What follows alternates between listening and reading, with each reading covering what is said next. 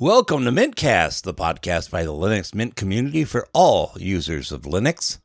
This is episode 418, recorded on Sunday, August 6, 2023. Loving life, I'm Joe. Staying right at home, I'm Moss. 10 seconds from bliss, I'm Bill. Wandering the world, I'm Majid.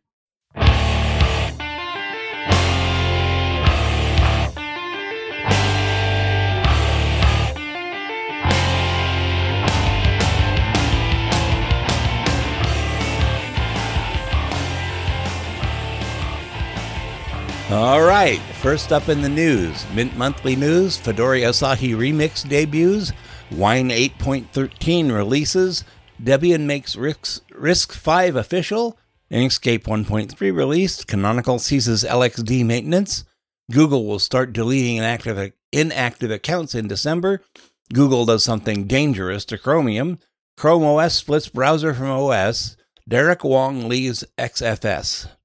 In security and privacy, ZenBleed, a new flaw in AMD Zen 2 processors.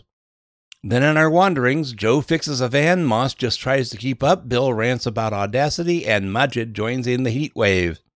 In our innards section, we discuss the passing of Kevin Mitnick and a few of his repercussions to the Linux and security communities.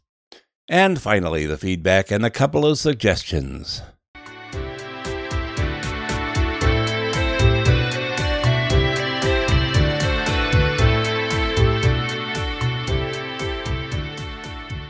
So in the news, take it, Joe. Well, this is from Mint Monthly News, July 2023, and this is from the Linux Mint blog, provided from Londoner. This is a quote from Clem. Work started on LMDE 6. The upcoming version of our Debian-based distribution will be codenamed Faye.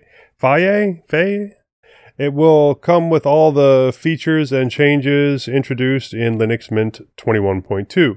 There is no ETA for its release. Once everything is ready, we'll take the opportunity to work on additional features and see how much we want to further reduce the gap in functionality between Linux Mint and LMDE. In parallel to LMDE 6, we're also planning to release an Edge ISO for Linux Mint 21.2. This ISO will feature a kernel 6.2 and make it easier to boot Mint on brand new hardware. Looking further ahead, after LMDE 6 and Edge ISO, we're likely to reduce the scope for Linux Mint 21.3, which is planned for Christmas 2023.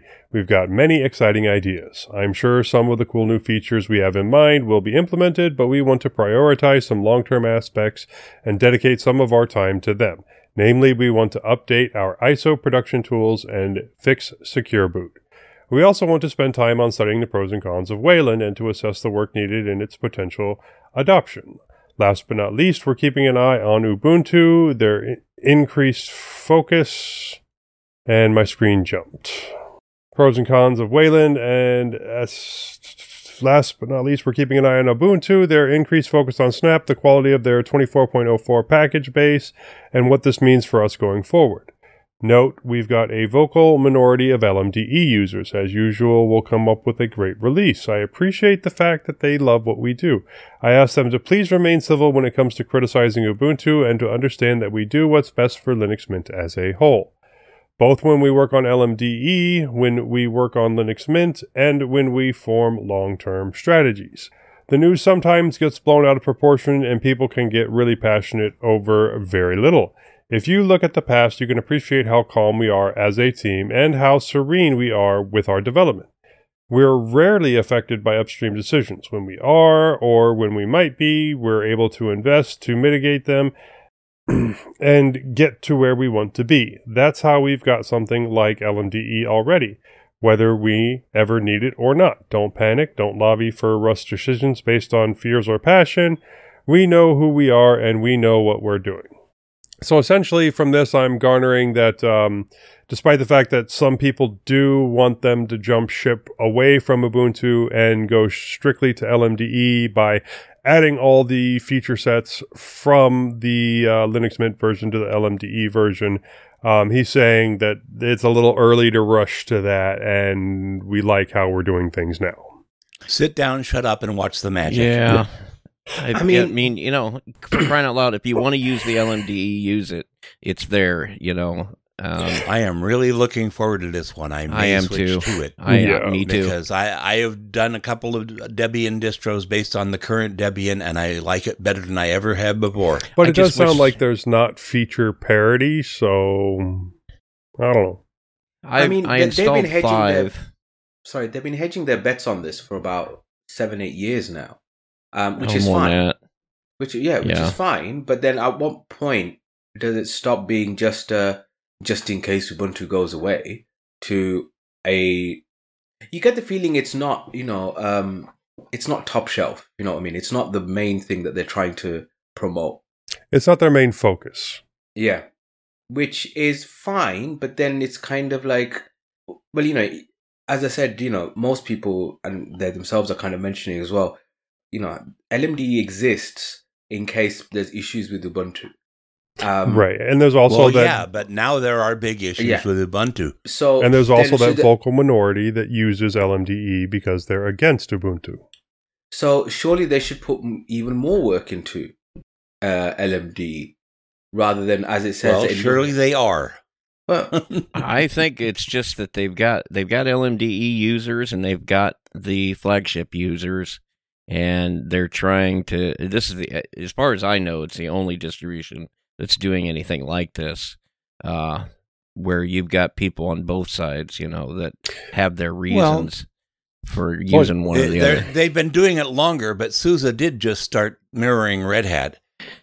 Right, but is that the same thing? That's not the same thing at all. No. Well, with this, once again, yes, the Linux Mint team, Clem and his team, are doing some for LMDE. But if there is a want for more development for LMDE, then it's going to be the community that is going to be providing it. They're just, at this point, providing a framework for just in case... Either one of two things. It was originally planned for if Ubuntu went away. But if Ubuntu really does cross a major line finally one day, whatever, and Clem's like, nope, we're done with using them as our base, LMDE is not starting from zero. Like a completely snap-based desktop? Right. And user space utilities, yeah. Uh-huh. I wish they would. The only thing I wish they would make a little bit better, and I appreciate that I'm not going to get any support on this, but make it easier for it to work with SID. If I want to install it and then change the Debian repos over to unstable, it should still work. But it does not. So that's the only thing I wish it would do. Well, yeah, but people like you and Dale are just weird, and we'll just put up with you, and it's all right. Anyhow, that's how it is when you're an Arch user. That's just the way you think, I suppose. Oh, are you an Arch user? I am. Did I fail to mention that? You did. It's been more than 5 minutes. Yeah. We never knew anything about that at all. Anyway. Oh, gee whiz! Now you know. Moving on. I use Blend. Anyway, that didn't mean nothing for me. I'm actually downloading Blend as we speak. So anyway, okay. Next piece of news: our new flagship distro, Fedora Asahi Remix. So this is from AsahiLinux.org. For people who don't know, Asahi is the port of Linux for the M1 Apple Silicon Macs. It's based on Arch, and they're doing a lot of work, reverse engineering compatibility for that platform. So on their website, you've all been waiting for it. Many of you have guessed, and now, as announced at Flocked Fedora, it's time to make it official. The new Asahi Linux flagship distribution will be Fedora Asahi Remix. We're confident that this new flagship will get us much closer to our goal of a polished Linux experience on Apple Silicon, and we hope you will enjoy using it as much as we're enjoying working on it. We're still working out the kinks and making things even better, so we're not quite ready to call this a release yet. We aim to officially release the Fedora Asahi Remix by the end of August 2023. Look forward to many new features, machine support, and more.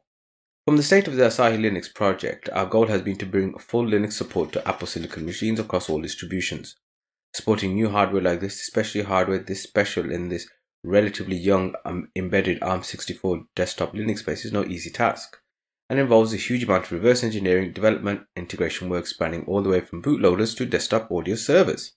Much of their initial work focused on kernel and bootloaders, which can be shared between distros, but they started reaching the point where kernel support was enough for a bare bones usable system, still had a lot of distro integration work left. Making hardware work out of the box requires a bunch of subtle integration engineering, as well as working together with user space level projects to improve them and add the features we need for these systems. Our goal, they say, is for all distros to eventually integrate all this work so that users can use their choice of distro and be confident it will work well on their machine. But in order to kick off this process, we had to prototype what this integration looks like, which meant we had to create our own distro. And so Asahi Linux Arch Linux ARM Remix was born. We took Arch Linux ARM, added our own overlay package repository, and packaged all of our integration work there. Notably, this is a fully downstream project. We have no significant one with upstream Arch Linux ARM or Arch Linux, and we directly use the Arch Linux ARM package repositories for the core distro.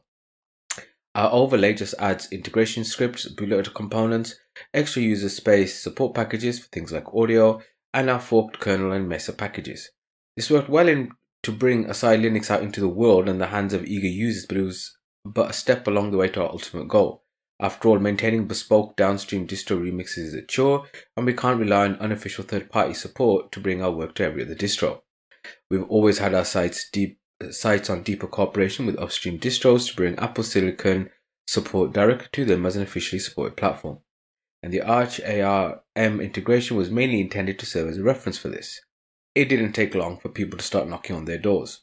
Very soon after Asahi Linux started, well before the ARM released, Neil Gomper joined our IRC channels and we started talking about working towards integrating our work into Fedora.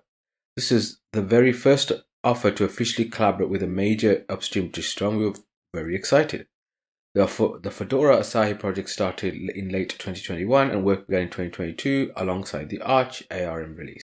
Over the following year, we worked closely with the Fedora folks to fully integrate Apple Silicon support into Fedora, including all of our custom packages, kernel and Mesa forks, and special image packaging requirements, and now we're finally on the final stretch before release. The Fedora Asahi effort is an upstream first, just like all of our kernel and Mesa work. Our bespoke tools like the M1 N1 low-level bootloader and our Asahi script tools are already in upstream Fedora repositories and available directly to all Fedora users, although they won't do much if you install them on a non-Apple machine. Meanwhile, our hardware-enabled package forks are kept in CRPRs maintained by the Fedora Asahi SIG, built and served from Fedora infrastructure. Collaborating with distro integration experts and using distro infra like this frees us up to continue focusing on what we do best, reverse engineer hardware and develop bespoke drivers and software. But not only that, it means we can offer an even better experience for Linux on Apple Silicon users. Working directly with upstream means not only can we integrate more closely with the core distribution, but we can get issues in other packages fixed quickly and smoothly. This is particularly important for platforms like desktop ARM64, where we still run into the random app and package bugs quite often. The ARM64 desktop Linux has been a niche platform until now, and with much less testing comes a higher propensity for bugs. It's very important that we can address these issues quickly. Fedora already has a very solid, fully supported ARM64 port with a large user base in the server headless segment. So it's an excellent base to build upon and help improve the state of desktop Linux on ARM64 for everyone. We're happy to have this level of collaboration with Fedora, and the Fedora folks have been an absolutely amazing team throughout this effort. They wanted to thank David Kalvaka, Eric Curtin, Laif Liddy, Neil Gomper, Michael Alexander Salim for kicking off the Asahi SIG and making this all possible. They finish off by saying we still have a lot of work to do, including integrating even more packages for new hardware support and more. Adventurous users can try out the Fedora Asahi Remix today, but please expect rough spots or even complete breakage. We're very much still in the process of integrating everything, and a bunch of new features are coming, and things are expected to break while we get everything in shape. Please bear that in mind if you choose to try it ahead of time. We also ask reporters and bloggers to wait for the official release before evaluating our work. We hope you enjoy our efforts. When time comes for the first official release, you may be wondering what new features are coming, but we'll have to keep that a secret until release time. Stuff isn't integrated yet. You're not even going to get a sneak peek if you install too early. Until then, please hang tight and look forward to the release. Aren't they perpetually in beta with Asahi? Yes. that is true. However, considering the amount of work that they're having to do, it's probably not a surprise. Oh, no, I'm just saying that, some of their statements here, that if they're always in beta, then they're never, having a full release. So... But I mean, they're planning on doing so. It's not as if they're saying that they're not going to. Well, they're planning on doing so in the next, decade or so. Once the M3 is out and they got the M1 Asahi working right, they'll have a release. I mean, the only thing I didn't understand, and this is probably just due to my lack of knowledge, is how you can start off on Arch and then go on to Fedora. That bit I didn't exactly understand. Probably it's a Fedora-like release, would be my guess. Okay. Well, the other thing would be Arch is very much a build-your-own distro, and Fedora is not. So it might have cemented quite a few things for them they didn't have to keep working around or making decisions on.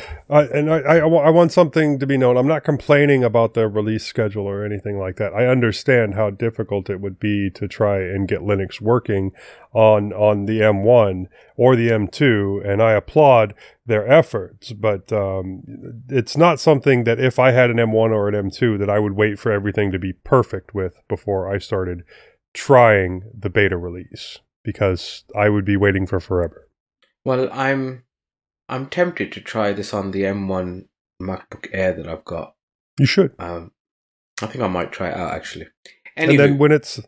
I think you're jumping the gun, but okay. No, I think you should try it, even though it is jumping the gun. Just don't be surprised when there are some things that don't work, and don't say, this is a garbage release, nothing works. Be like, okay, this is beta. They're still trying to crack all the garden wall for the M1.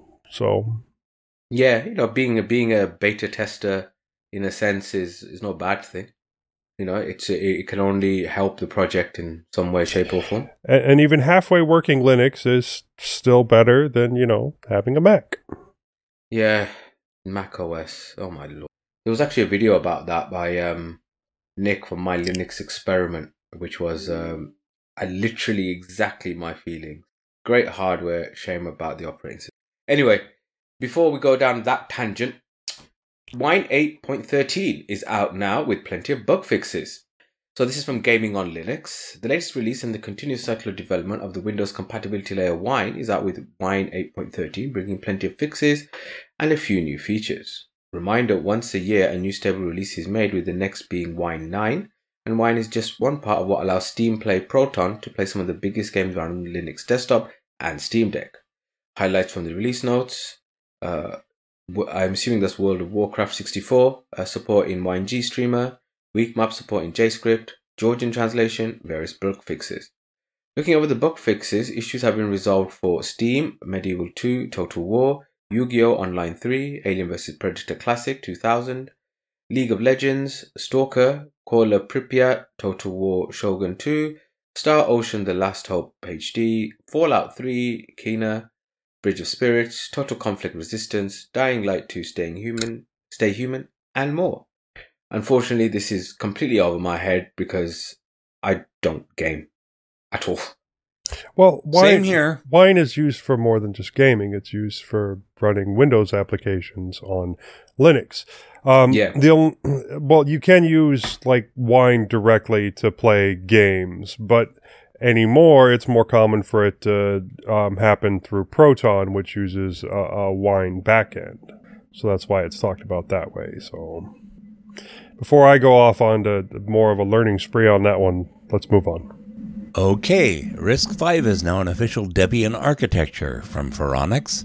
Debian 13 Trixie has been aiming for official RISC-V support, and indeed it will happen. RISC-V has now been promoted to an official Debian CPU architecture.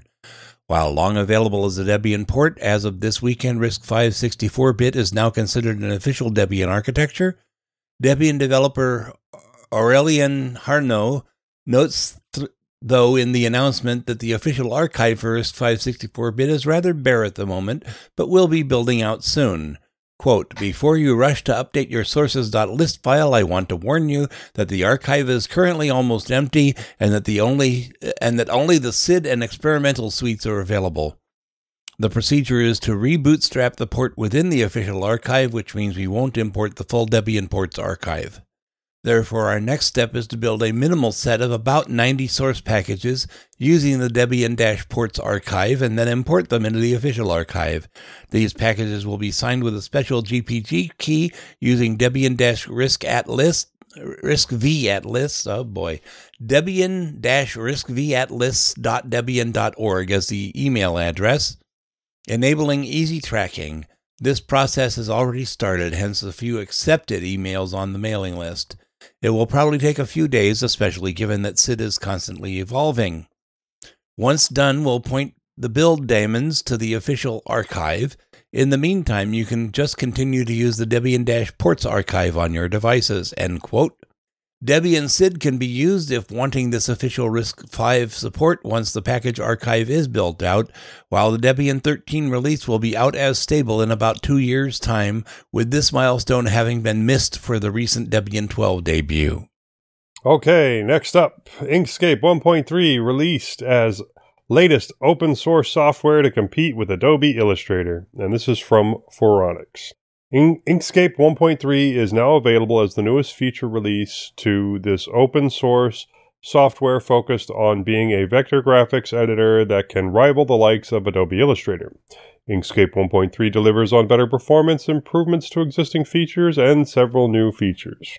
Among the new changes in Inkscape 1.3 are the Shape Builder tool for creating all sorts of different shapes, the new Document Resources dialog, adding the search box back to the Layers and Objects dialog, and the PDF import code has been rewritten. There's also been enhanced node deletion logic. The filter editor has been overhauled, and a wide range of other improvements. Overall, this SVG-focused open-source vector graphics editor continues advancing quite well, and in November will mark 20 years for this wonderful open-source project as an alternative to the likes of the proprietary Adobe Illustrator. Downloads and more details on the Sunday release of Inkscape 1.3 via inkscape.org. Okay, if there's nothing for that, then we'll move on to LXD maintainership being limited to Canonical employees. This is also from Phoronix. Earlier this month, Canonical asserted control over the LXD project as another step in tightening up control over this container management extension for Linux containers, LXC. Is now apparently limiting LXD maintainership rights to only Canonical employees. LXD developers that continued working on the project when it was independent or kept up with LXC after leaving Canonical up until now still had maintainership rights with the project, but as part of Canonical asserting more control over the project, it now appears the maintainership is being restricted to Canonical employees. Christian Bronner, as a former Canonical employee and LXD developer, among other projects, wrote on Mastodon, "Apparently I'm not a maintainer of LXD anymore, and neither is @STGrabber. So it seems from now on it's Canonical employees only. I'd like to point out that before Canonical moved LXD into GitHub/Canonical/LXD maintainership was completely independent of the company. If you went to work somewhere else, you still were a maintainer, as it should be with any well-functioning OSS project." Stephanie Graber, as the project leader for Linux containers, recently left Canonical as the other cited by Bronner as having lost LXD maintainer rights. It appears LXD is being tightened up to be a Canonical/Ubuntu only affair, at least though they are still accepting outside contributions such as with Graber today, having seen this merge land for providing ZFS dataset delegation support as found in OpenZFS 2.2. I think Stefan would rather have his name pronounced a little bit better, but sorry about that, Stefan. Anyhow, I know nothing. It seems like Canonical is doing what Canonical does to make themselves a commercial product. And we've had this discussion in a number of other arenas. Yeah, then. I think we've talked about it ad nauseum. Google warns again it will start deleting inactive accounts in December. From Bleeping Computer, In emails sent over the weekend, Google warned customers again that it would start deleting inactive accounts on December 1st, 2023. The company will only enforce this rule for accounts that haven't been used or signed into within 2 years, but will first notify the users their accounts are eligible for deletion. Quote, if your account is considered inactive, we will send several reminder emails to both you and your recovery emails, if any have been provided, before we take any action or delete any account content. These reminder emails will go out at least 8 months before any action is taken on your account, end quote, Google's email reads. Once a Google account is deleted, the associated Gmail addresses will become ineligible for use in creating a new Google account. The easiest way to keep a Google account active is to log in at least once every 2 years. As long as you've accessed your Google account within the past 2 years, it will be considered active and will not be subject to deletion. Additional means to maintain your account's activity status include reading or sending an email, using Google Drive, downloading apps from the Play Store, using Google Search, and watching YouTube while logged on, sharing photos, or using Sign-in with Google with third-party services. The rule also comes with certain exceptions, including Google accounts with YouTube activity, channels, videos, or comments, holding a gift card with a monetary balance, that published apps on the Google Play Store. The company first warned customers that it changed its inactive account policies in May when Ruth Krichelli, Google's VP for Product Management, said extended periods of inactivity might indicate that the accounts have been compromised. Quote, this is because forgotten or unattended accounts often rely on old or reused passwords that may have been compromised, haven't had two-factor authentication set up, and receive fewer security checks by the user, Krichelli said. Our internal analysis shows abandoned accounts are at least 10 times less likely than active accounts to have two-step verification set up. Once compromised, threat actors can use Google accounts for the wide range of malicious purposes, from identity theft to sending spam or phishing emails. Quote, we want to protect your private information and prevent any unauthorized access to your account, even if you're no longer using our services, end quote, Google warned in the emails sent to Google users over the weekend.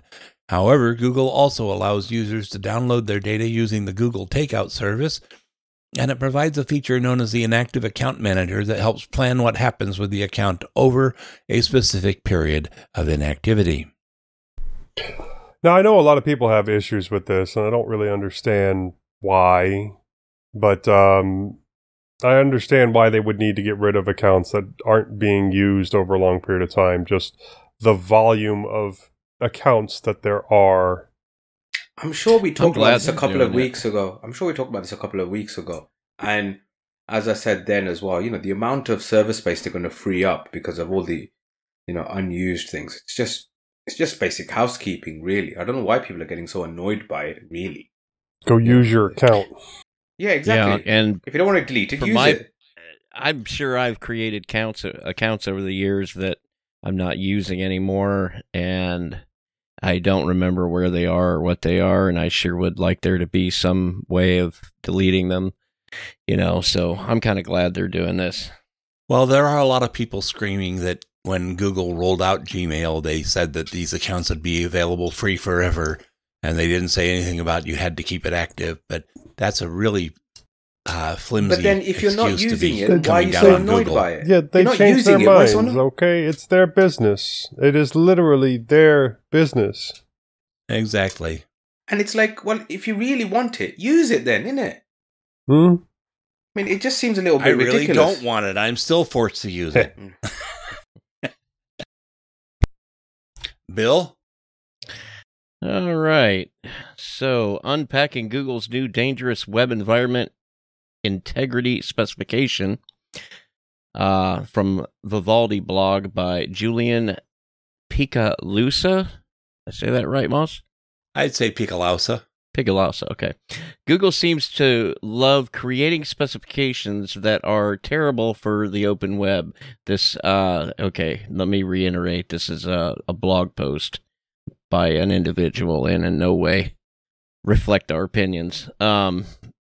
Again, Google seems to love creating specifications that are terrible for the open web. And it feels like it feels like they find a way to create a new one every few months. This time, we have come across some controversy caused by a new web environment integrity spec that Google seems to be working on. At this time, I could not find any official message from Google about this spec, so it is possible that it is just a work of some misguided engineer at the company that has no backing from higher up. But it seems to be work that has gone on for more than a year, and the resulting spec is so toxic to the open web that at this point, Google needs to at least give some explanation as to how it could go so far. This is full of conjecture and opinion. What is web environment integrity? It is simply dangerous. The spec in question, which is described at, and there's a link there for the spec, is called Web Environment Integrity. The idea is as simple as it is dangerous. It would provide websites with an API telling them whether the browser and the platform it is running on that is currently in use is trusted by an authoritative third party called an attester. The details are nebulous, but the goal seems to be to prevent fake interactions with websites of all kinds. While this seems like a noble motivation and the use cases listed seem very reasonable, the solution proposed is absolutely terrible and has already been equated with DRM for websites with all that it implies. It is also interesting to note that the first use case listed is about ensuring that interactions with ads are genuine. While this is not problematic on the surface, it contains hints at the idea that Google is willing to use any means of bolstering its advertising platform, regardless of the potential harm to the users of the web. Despite the text mentioning the incredible risk of excluding vendors, read other browsers, it only makes a lukewarm attempt at addressing the issue and ends up with any real solution. So what is the issue? Simply, if an entity has the power of deciding which browsers are trusted and which are not, there is no guarantee that they will trust any given browser.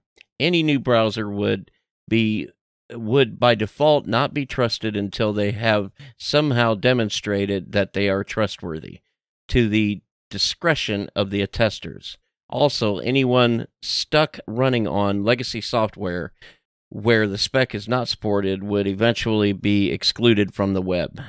To make matters worse, the primary example given by an attester is Google Play on Android.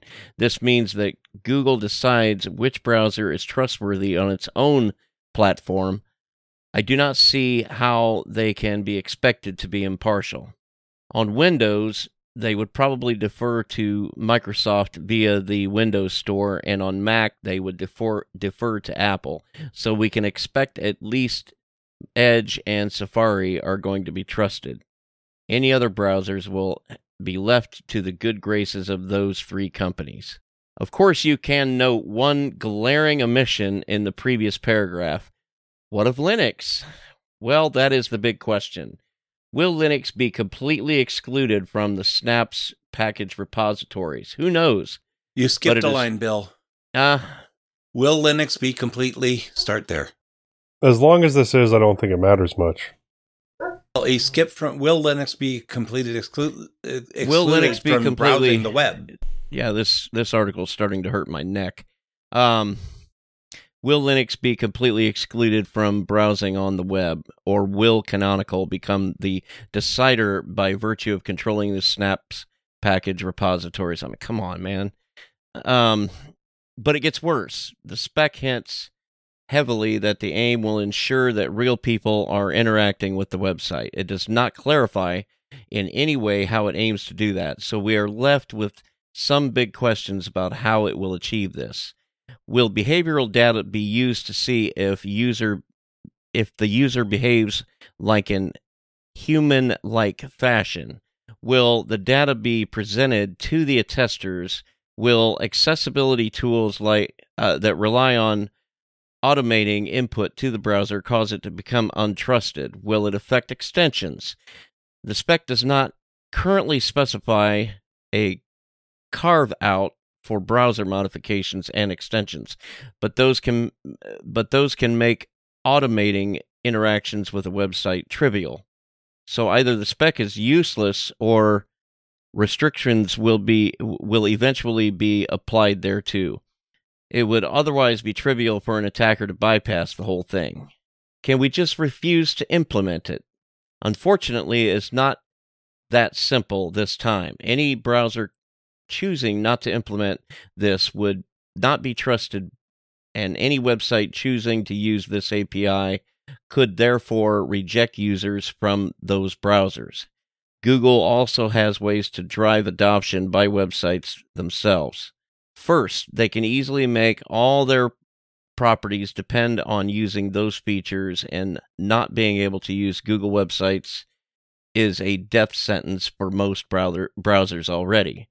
Furthermore, they could try to mandate that sites that use Google Ads use this API as well, which makes sense since the first goal to prevent fake ad clicks that would quickly ensure that any browser not supporting the API would be doomed. There is hope. There's an overwhelming likelihood that the EU law will not allow a few companies to have a huge amount of power in deciding which browsers are allowed and which are not. There is no doubt that attesters would be under a huge amount of pressure to be as fair as possible. Unfortunately, legislative and judicial machineries tend to be slow, and there is no saying how much damage will be done while governments and judges are examining this. If it is allowed to move forward, it will be a hard time for the open web and might affect smaller vendors significantly. It has been long known that Google's dominance of the web browser market gives them potential to become an existential threat to the web with every bad idea they have brought to the table, like Flock, Topic, and Client Hints. They have come closer to realizing that potential. Web environment integrity is more of the same, but also a step above the rest in the threat it represents, especially since it could be used to encourage Microsoft and Apple to cooperate with Google to restrict competition both in the browser space and operating system space. It is imperative that they be called out on this and prevented from moving forward. While our vigilance allows us to notice and push back against all these attempts to undermine the web, the only long-term solution is to get Google to be on an even playing field. Legislation helps there, but so does reducing their market share. Similarly, our voice grows in strength for every Vivaldi user, allowing us to be more effective in these discussions. We hope that users of the web realize this and choose their browsers consequently. The fight over the open web to remain open is going to be a long one, and there's much at stake. Let us fight together. Okay, so this isn't news. This is conjecture. This is conjecture. This is a way overreaction to mountain molehill, isn't it? Yeah, clearly, it's big. I was thinking to myself, why are they doing such a big thing about this? Something which is, they themselves, it's doomed. They themselves have said it could just be, something misunderstood. It could be an engineer doing something odd or whatever, No, right. I could see where this would be an issue because most people only use, like the big three browsers. So, if something like this did get implemented and the big three were involved, then yeah, maybe with smaller browsers or new browsers, there would be an issue. But this is monopolistic practices and would probably get shot down even in the US sooner or later. But you see, my point is that this isn't something that has been announced. This isn't something that has been, put front and center. It's something which is that they themselves say it could just be a certain guy or one engineer or whatever. So why the overreaction? Well, not overreaction. Why the reaction? Let's just call it the reaction. Well, I think it's obvious that the person writing this, as he reveals at the end, is a Vivaldi user, and I don't see how anything Vivaldi is doing would get in Google's way. But maybe he does. I mean, it is from the Vivaldi blog. But my point is that it's. I think I would agree that it's a way of trying to bring more attention to their browser by, I wouldn't say manufacturing a problem, but by maybe making, as I said, making a mountain out of a molehill of a problem, so that now, well, by the way, if you want to stay away from all of this stuff, we've got a browser. Why don't you try that? That's exactly what I was thinking. Yeah. Well, just if you're really worried about it, just switch over to GopherNet. I mean, there's advances there all the time. They're making it much more like HTML every day. Give it a try and, see if you feel restricted about how much of the internet you have.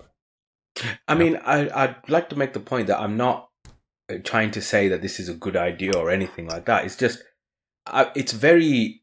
It's, what we were talking earlier about alphas and betas and what some things always seem to be beta. This is like pre-alpha type of thing. It's not even, coming out.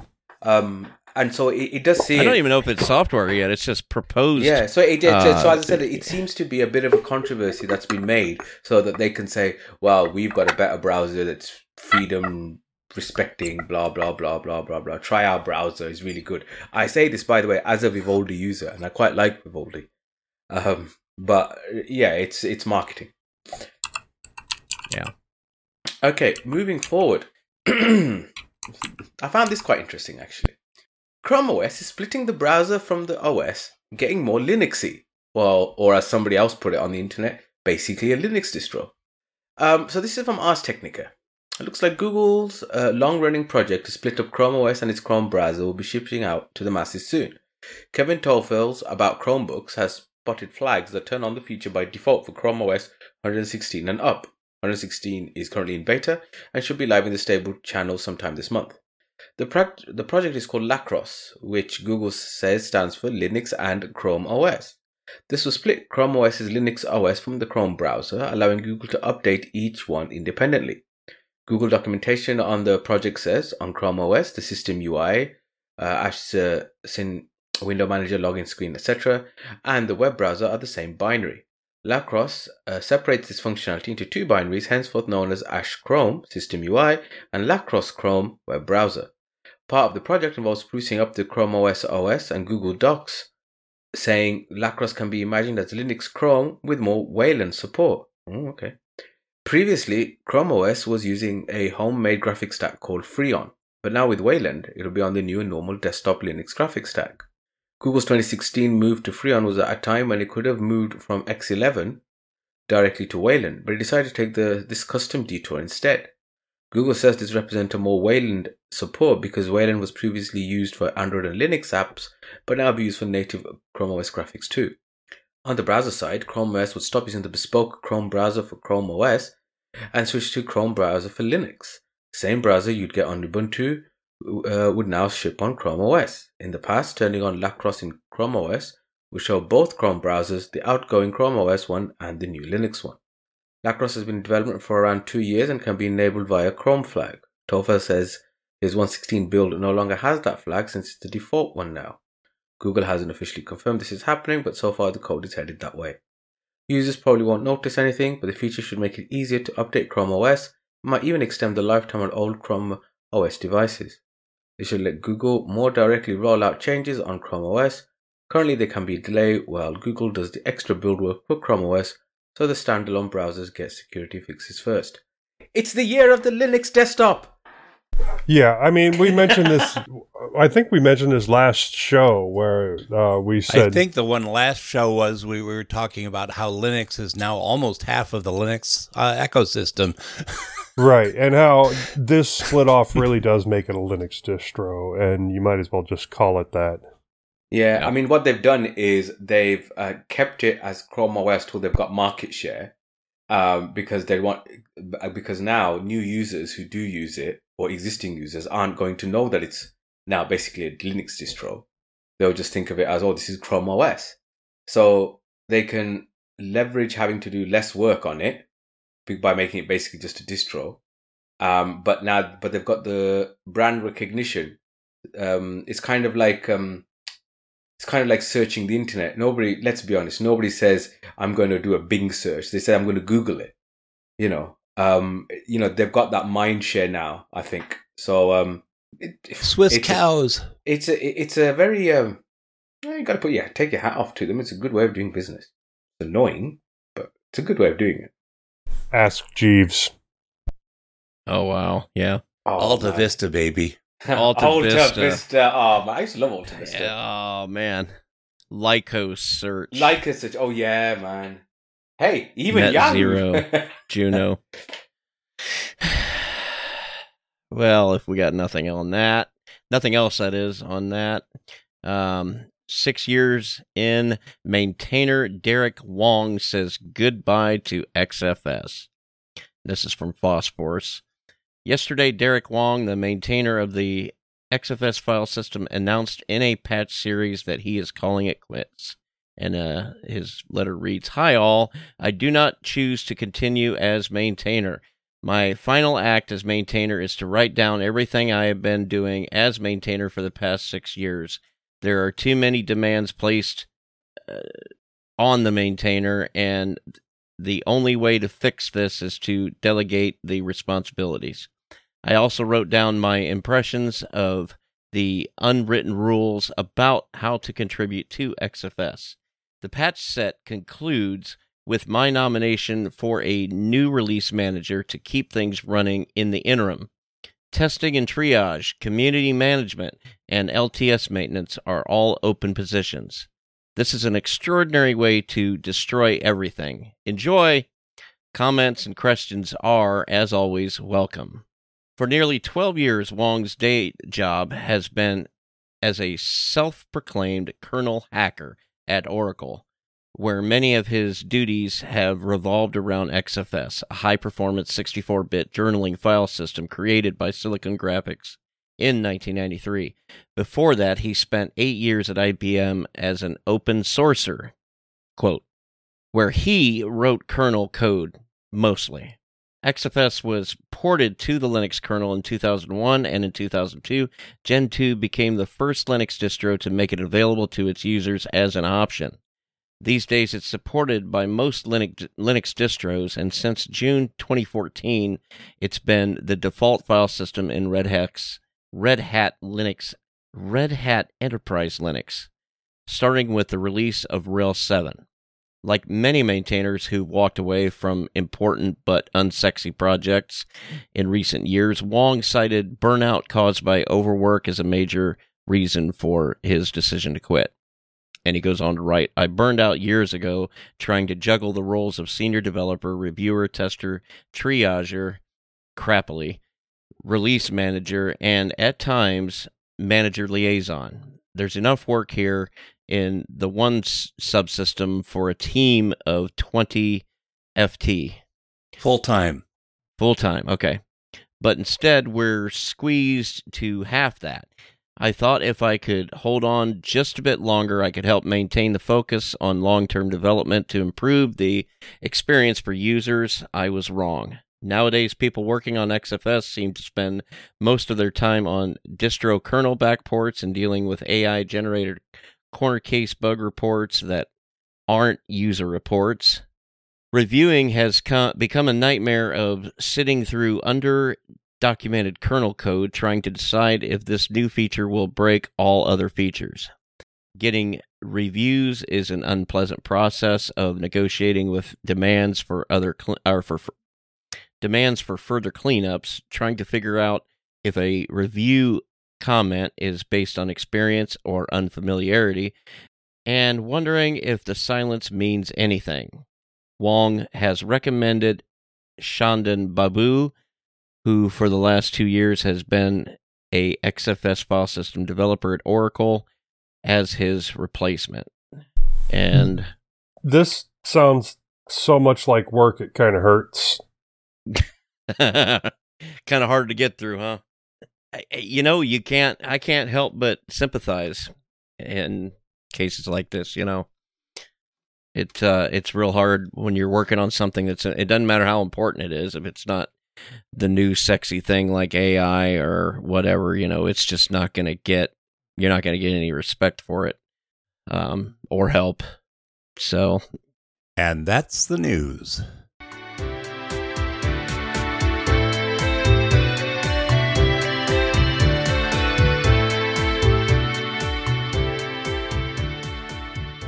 That's right. Moving on to security and privacy. Nobody had grabbed this one, so I did. ZenBleed, a new flaw in AMD Zen 2 processors, puts encryption keys and passwords at risk. From the Hacker News via Londoner on July 25th. A new security vulnerability has been discovered in AMD's Zen 2 architecture-based processors that could be exploited to extract sensitive data such as encryption keys and passwords. Discovered by Google Project Zero researcher Tavis Ormandy, the flaw, codenamed ZenBleed and tracked as CVE 2023-20593 with a CVSS score of 6.5, allows data exfiltration at the rate of 30 kilobytes per core per second. The issue is part of a broader category of weaknesses called speculative execution attacks, in which the optimization technique widely used in modern CPUs is abused to access cryptographic keys from CPU registers. Quote, under specific microarchitectural circumstances, a register in Zen 2 CPUs may not be written to zero correctly, end quote, AMD explained in an advisory. This may cause data from another process and or thread to be stored in the YMM register, which may allow an attacker to potentially access sensitive information. Web infrastructure company Cloudflare noted that the attack could even be carried out remotely through JavaScript on a website, thereby obviating the need for physical access to the computer or server. Quote, vectorized operations can be executed with great efficiency using the YMM registers, end quote, Cloudflare researchers Derek Chamorro and Ignat Korchagin said. Quote, applications that process large amounts of data stand to gain significantly from them, but they are increasingly the focus of malicious activity, end quote. Quote, this attack works by manipulating register files to force a mispredicted command. Since the register file is shared by all the processes running on the same physical core, this exploit can be used to eavesdrop on even the most fundamental system operations by monitoring the data being transferred between the CPU and the rest of the computer, end quote. They added, while there is no evidence of the bug being exploited in the wild, it's essential that the microcode updates are applied to mitigate potential risk as and when they become available through original equipment manufacturers, OEMs. Update, a fix for this vulnerability is on the way. According to an article linked in the show notes by Phoronix, an optimal fix is running the latest AMD processor family 17H microcode. The Linux kernel has also just received a patch for this ZenBleed vulnerability for older AMD CPUs. Thanks to Dale Miracle for bringing this to our attention. What's interesting is that the first article states this can't be patched until later this year, and the Phoronix article, written a day earlier, states it has already been fixed. So there's a tempest in a teacup for you. No further comments. We will end our security updates and move into our bi-weekly wanderings.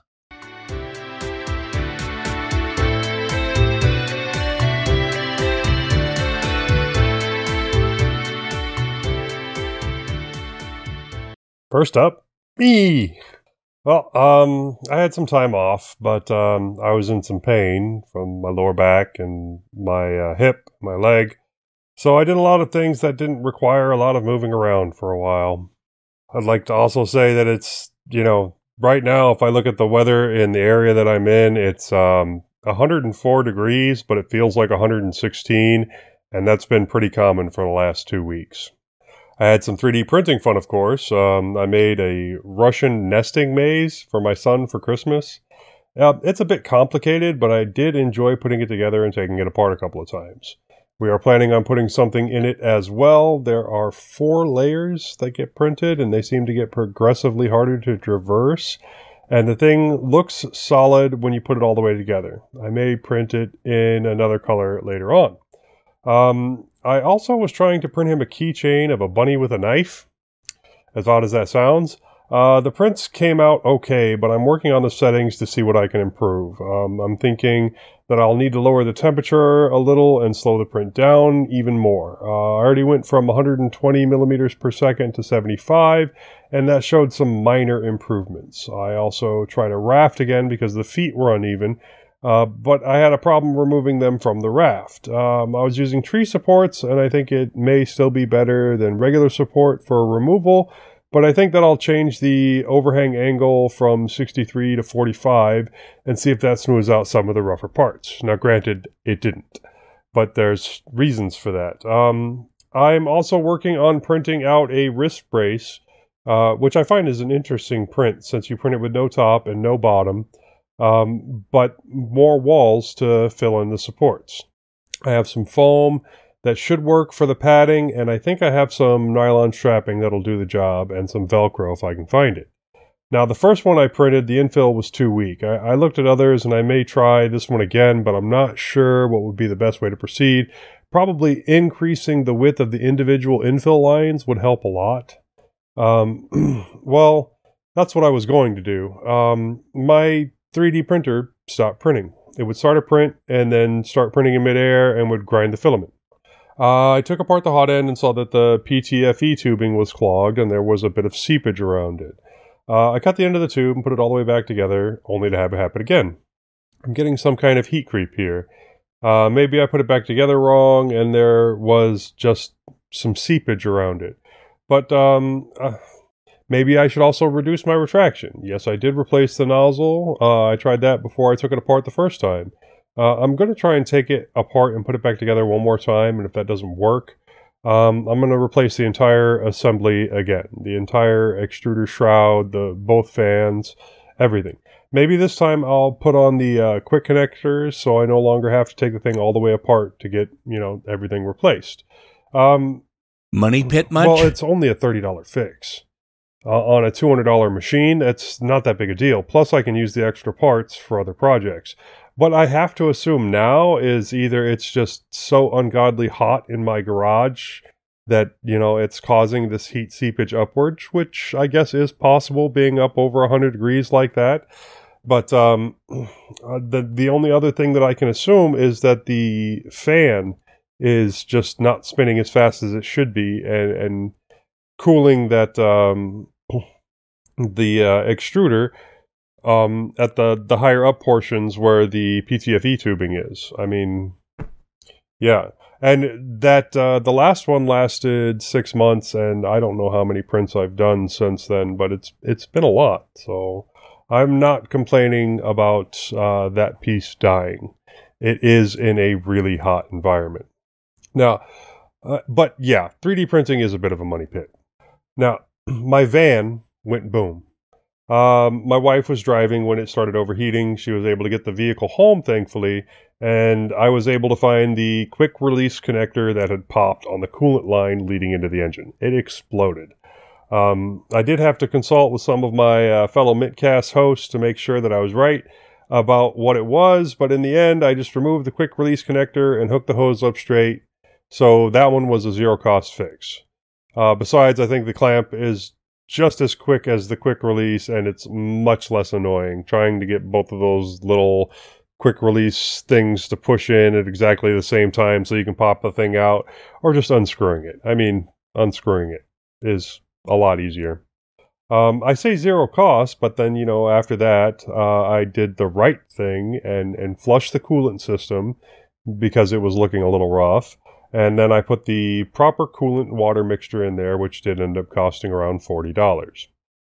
These things strangely kept happening every time I started doing the research for today's innards for this show. So, yeah. And then, the next day after that happened, it happened again. I sat down to start writing, and I got a call from Jackie, my wife, that the van had done it again. This time it was 20 minutes away at a gas station. So I grabbed my tools and got in my car and drove over there to see what had happened. This time, a Y coupler, also for the coolant system, had popped and all the coolant had leaked out. It was quite a bit more work to get this one out as the tubing had fused to the coupler and the coupler had deteriorated. As I was pulling it apart, it just fell apart while I was trying to get the tubing off. It looks like my last fix was still working good, but a new part had broken. So yeah, the part that I had switched over before, that was still fine. It was still maintaining pressure. Just another piece of plastic rotted and fell apart. The part that fell apart more, it just kept falling apart as I was trying to remove the tube from the connector. I ended up cutting the hoses and was able to properly remove the other piece from where it goes into the engine and got it off the rotted connector. I had Jackie go get the new part while I was taking it all the way apart, and thankfully the parts store had one on hand.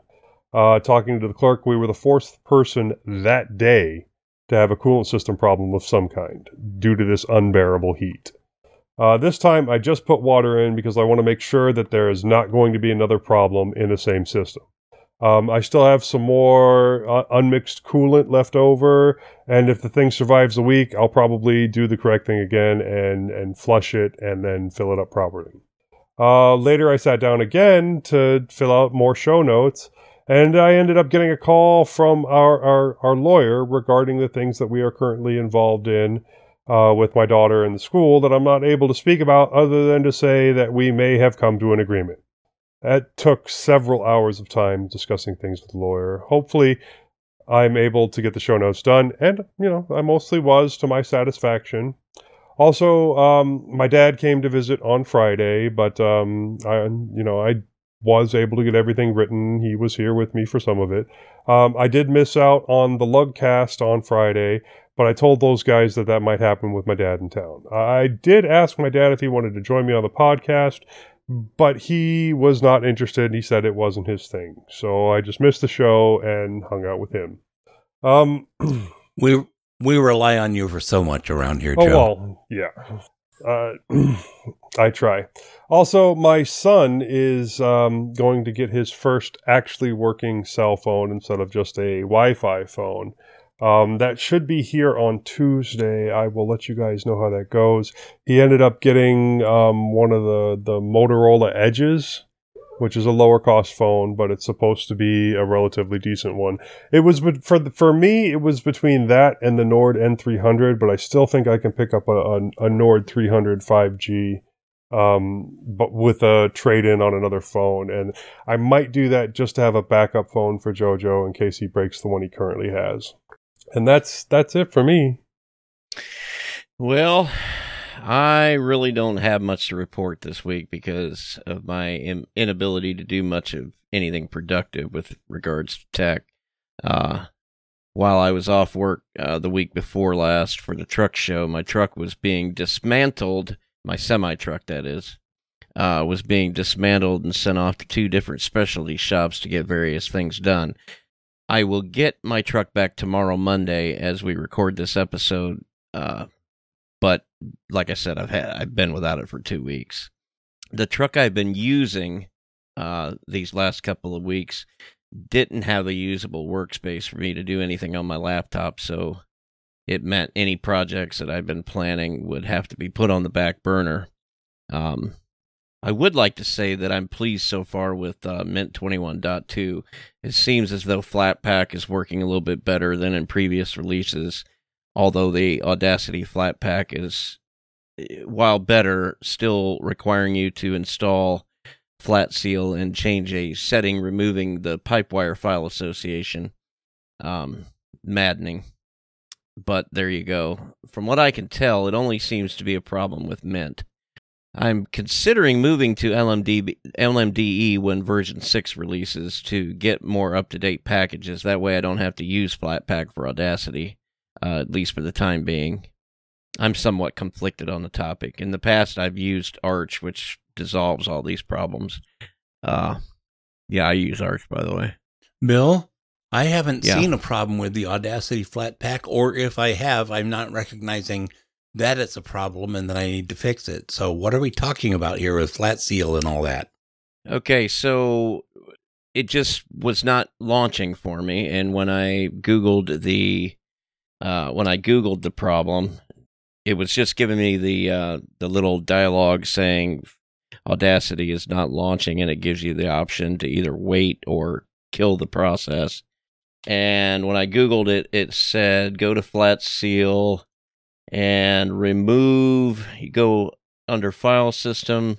There's under Other Files. There's an association to a Pipewire library or something you need to remove, and then it started working. Well, that's weird. I'm not having the problem, but that's okay. Continue. Anyway, but are you using the Flatpak? I thought you were using the repo version. No, I've been using Flatpak. I've been complaining about the fact I don't have the scroll bar on the bottom, and you keep saying, well, all you have to do is close it and open it again, and I do that, and I don't have anything different. So, well, you have to zoom in first, make it to where it needs a vertical scroll or horizontal scroll bar, and then unmaximize it, and then remaximize it, and it shows up. Well, anyhow, I'm struggling without that, but go ahead. Yeah, and more on that in a minute. Yeah, like I said, I'm somewhat conflicted on the topic, and Arch always solved these problems for me. Okay, so with regards to Audacity, the project continues to be a thorn in my side. I use the Flatpak for now. I've even cowboy compiled it on Mint so as to get the most up-to-date version, as there is new features that make editing a bit easier. And I'm digging the new SQLite database method they use to store the projects now. There's still nagging, cringeworthy problems, such as the fact that the horizontal scroll bar doesn't appear until you unmaximize and remaximize the window, and that is just unacceptable. The Audacity team is aware of the problem, but it doesn't seem to be as though there's a solution in sight. They keep releasing iterative updates, but they seem to be more interested in adding features than fixing some glaring problems like this, and that is a glaring problem. I keep hearing about a rebase from the current WX Widgets toolkit to something else. Some say Qt, others say it's something like Muse toolkit. I've not seen anything in any official Audacity communication to confirm either of those claims. At this point, the only thing keeping me on Audacity is the fact that I haven't had time to learn Ardour or Reaper. I've added them on Twitter and Facebook, displaying my discontent, and yeah, obviously I've already the bug reports I've added to them. Hundreds of people have filed the same bug. I really hope something comes of it soon. I really want darling FOSS projects like this to be worth taking seriously. I advocate for them to normal people, but it gets hard to do when they don't get the basic things right. Anyway, my hope for the future is still intact, because if you go back to the repo versions, or even I think it's version 3.2, I think the horizontal scroll bar works just fine. But if you are using a distribution that's using the up-to-date version, or you're using Flatpak, or you're downloading the app image, which, by the way, is their officially supported method of running the application, this problem exists in every single one of those, and it's not Mint's fault as far as I can tell, because I've ran it on Fedora and Arch as well, and the exact same problem persists. One thing I've not tried is to see if Windows has this problem, because that would be sacrilege if the Windows version worked. Yeah, I mean, obviously Windows is going to have more users, so I can see why you would focus more attention on that. But yeah, focus more attention on it, but don't just completely abandon your Linux user base, because you have people like us that are making this content, and we like to use these FOSS projects because it's part of our thing, and if you make changes that break fundamental ways that the application works, then don't release that update. I don't know why that's so complicated, but it's irritated me quite a bit, and I think this problem with the scroll bar has been going on for about a year now, and which feels to me like way too long. Now, I'm not a developer, I'm just an irritated, entitled user, I suppose. But at some point, is it entitlement anymore when it just goes on and on and on, and you're adding other things and you're fixing other things, but you're not fixing this? I don't know. But so ends my rant. How about you, Moss? Okay, I've spent quite a bit of time getting acclimated to my new smart guitar. I'm getting to like it. It does not quite feel like a guitar, but it almost looks and sounds like one. They apparently made a number of compromises that seem to have worked. You just have to get used to the fact that there are compromises. I got a good price, $426 rather than the $899.99 list price. Today you can buy it on Amazon for $599.99, but that's mostly because they just came out with the second generation model. The next G2 is $899.99 today, but it also comes with a charger and stand and an effects box, so it's got at least $200 more stuff on it. I got all my renewal paperwork done almost in time, apparently not in time for my phone appointment, as they did not call me at the appointed time.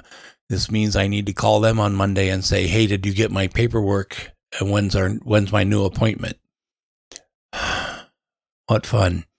My father's wife passed... Yeah. Let's get this right. My wife's father passed away August 1st of lung cancer at age 87. I never got to meet him. I will be missing the next episode, as I will be off singing in a friend's house in South Carolina. I will make the streamcast. I have highlighted that so members of the team can see that, yes, indeed, I did say this, and they will not say, where the hell are you, when I don't show up for the next show. Oh, it's going to happen, Moss. I can promise you. Well, I will say, read the show notes. Sorry to hear about your father-in-law. Yeah, me too. Yes, we are now both orphans. All of our parents are gone, and that's a hard thing to deal with. It was my anyhow. That's all I can talk about right now. Let's move on to Majid. Yeah, just before I start my wanderings.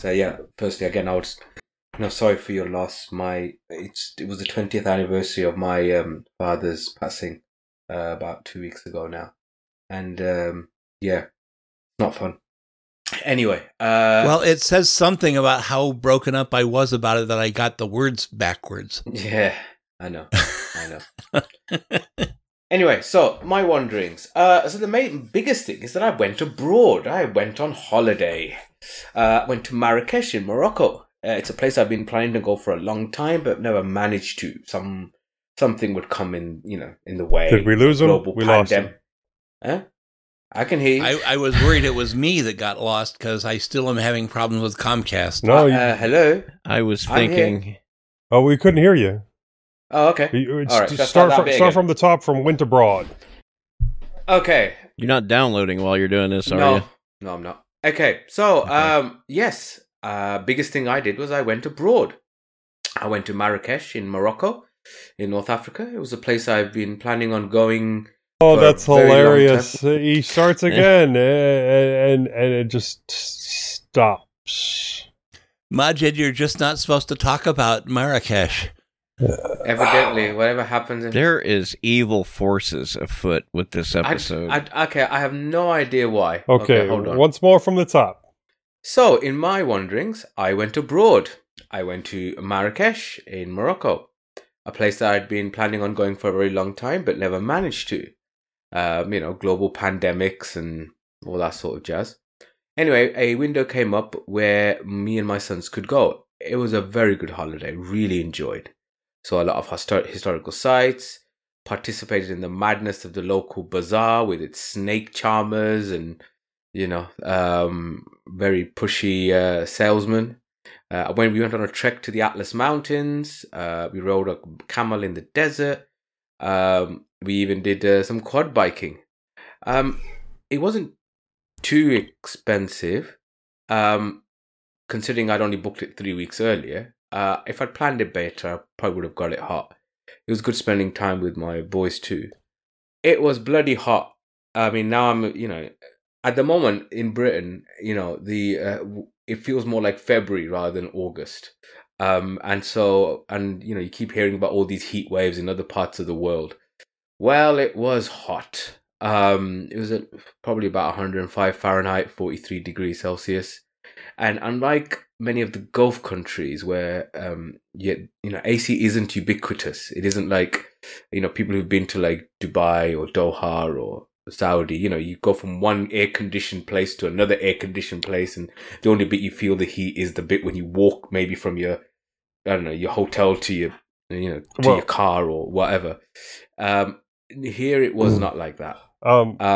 My experience in Doha was a little bit different, but I was living in his tent. Okay, that's slightly different, I suppose. Okay, fair enough.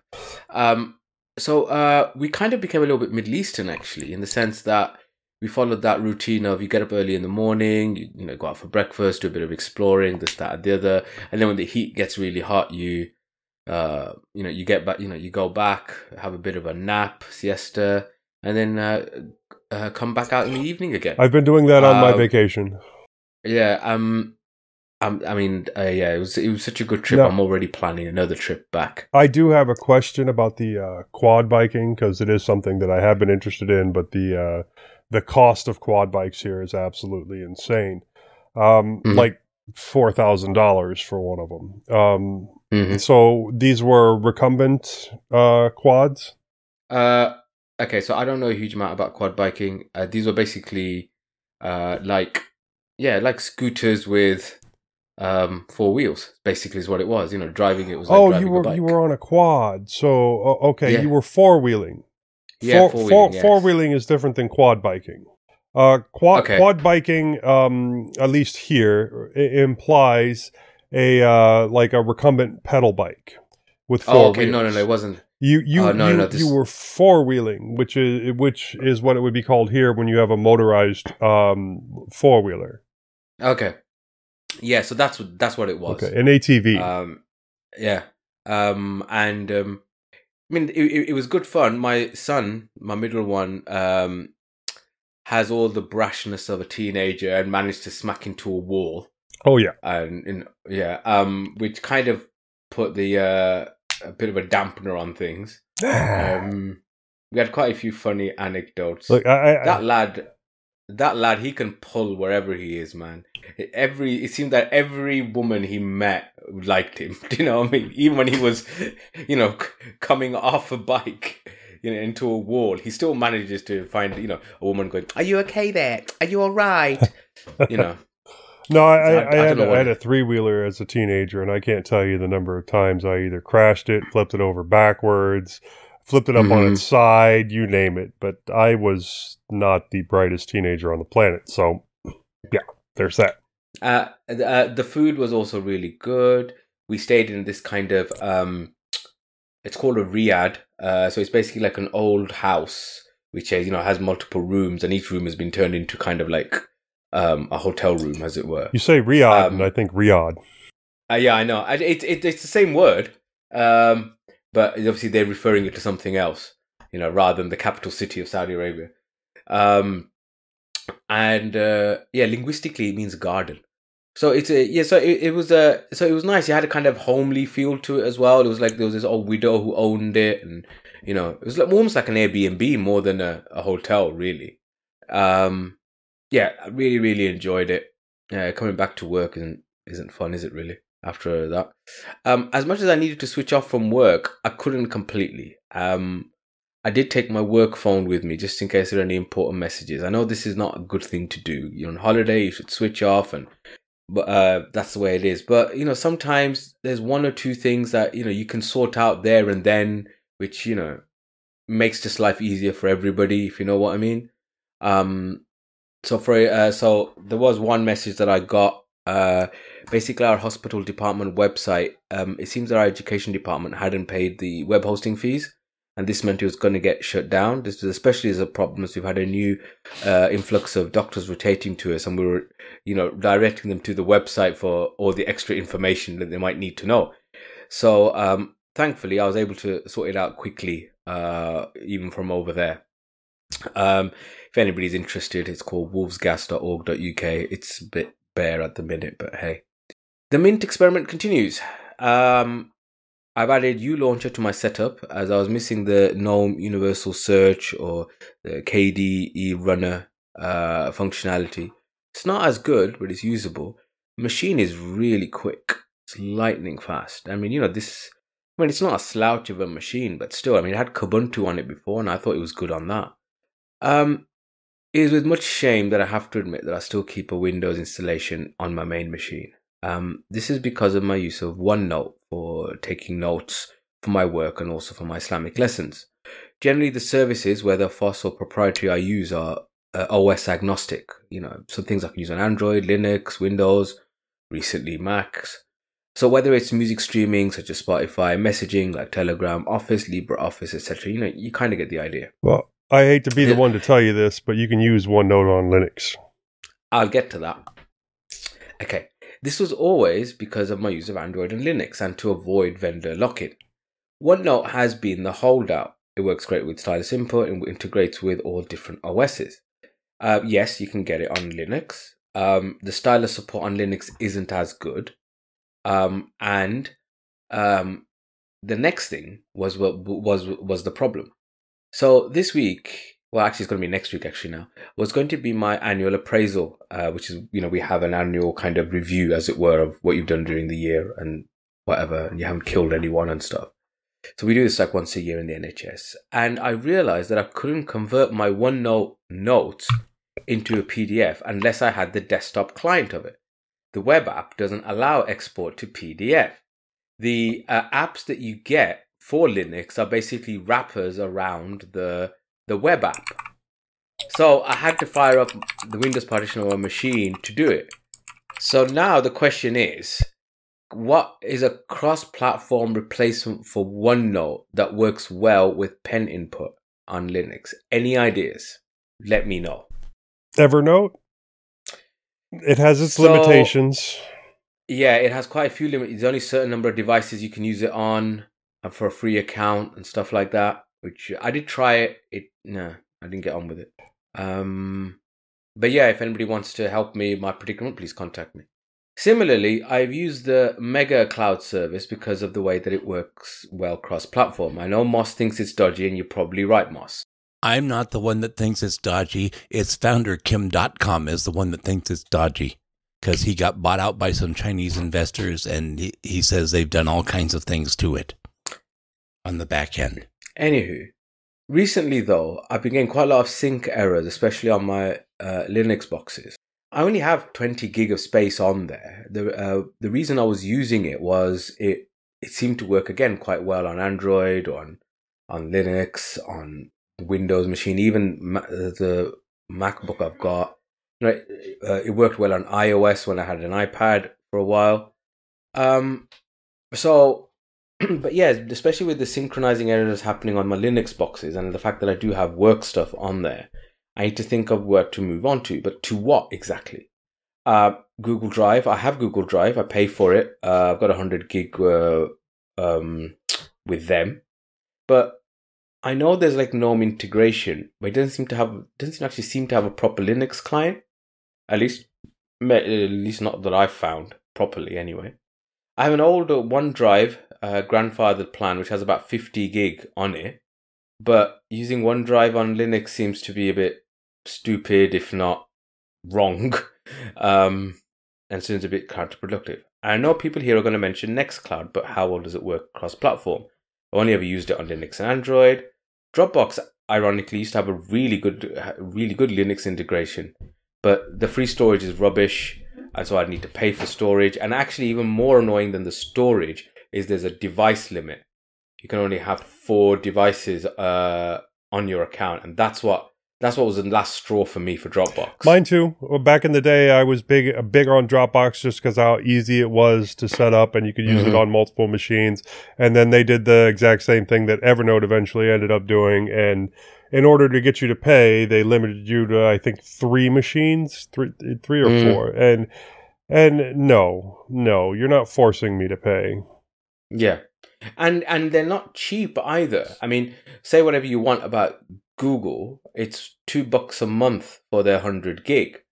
Yes, the cheapest tier on Dropbox is $10 a month. Yes, you get 2 terabytes, but it's $10 a month. Right. And, Right. Well, I use Box.com, which has the most free storage of everything, but it does not have a Linux client, and they've been taking crap about that for a long time. It works fine in the browser. Well, if you were an early adopter. But again, if you want anything more, you have to pay a not very appropriate sum for the amount more you get. If you were an early adopter of Dropbox, then they offered various like add-ons to get more free lifetime storage. Like if you had friends that joined and they joined using your link, or if you had specific devices, they would add X number of space for X amount of time. And different. So go ahead. I was going to say the space-wise isn't actually a problem. I do have that kind of thing, and I've probably got about 15 gig, maybe something like that. Might even be 20, actually. I can't remember. But it was the device limitation that was the problem. I mean, you could argue it's a good way of compartmentalizing life.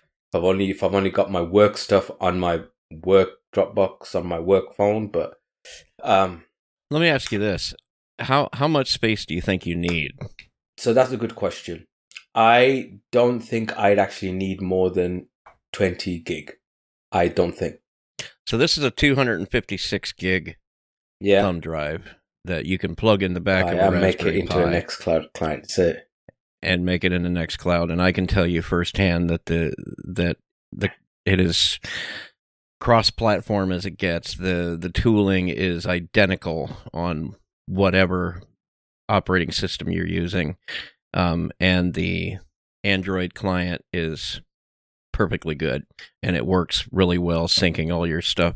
So actually, I do have a bit of a postscript to this because I'd written all of this yesterday.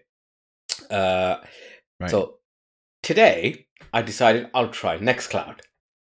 Okay. So I was eyeing up whether to do a self-host or just get a free server account. They have their own servers around that you can get onto.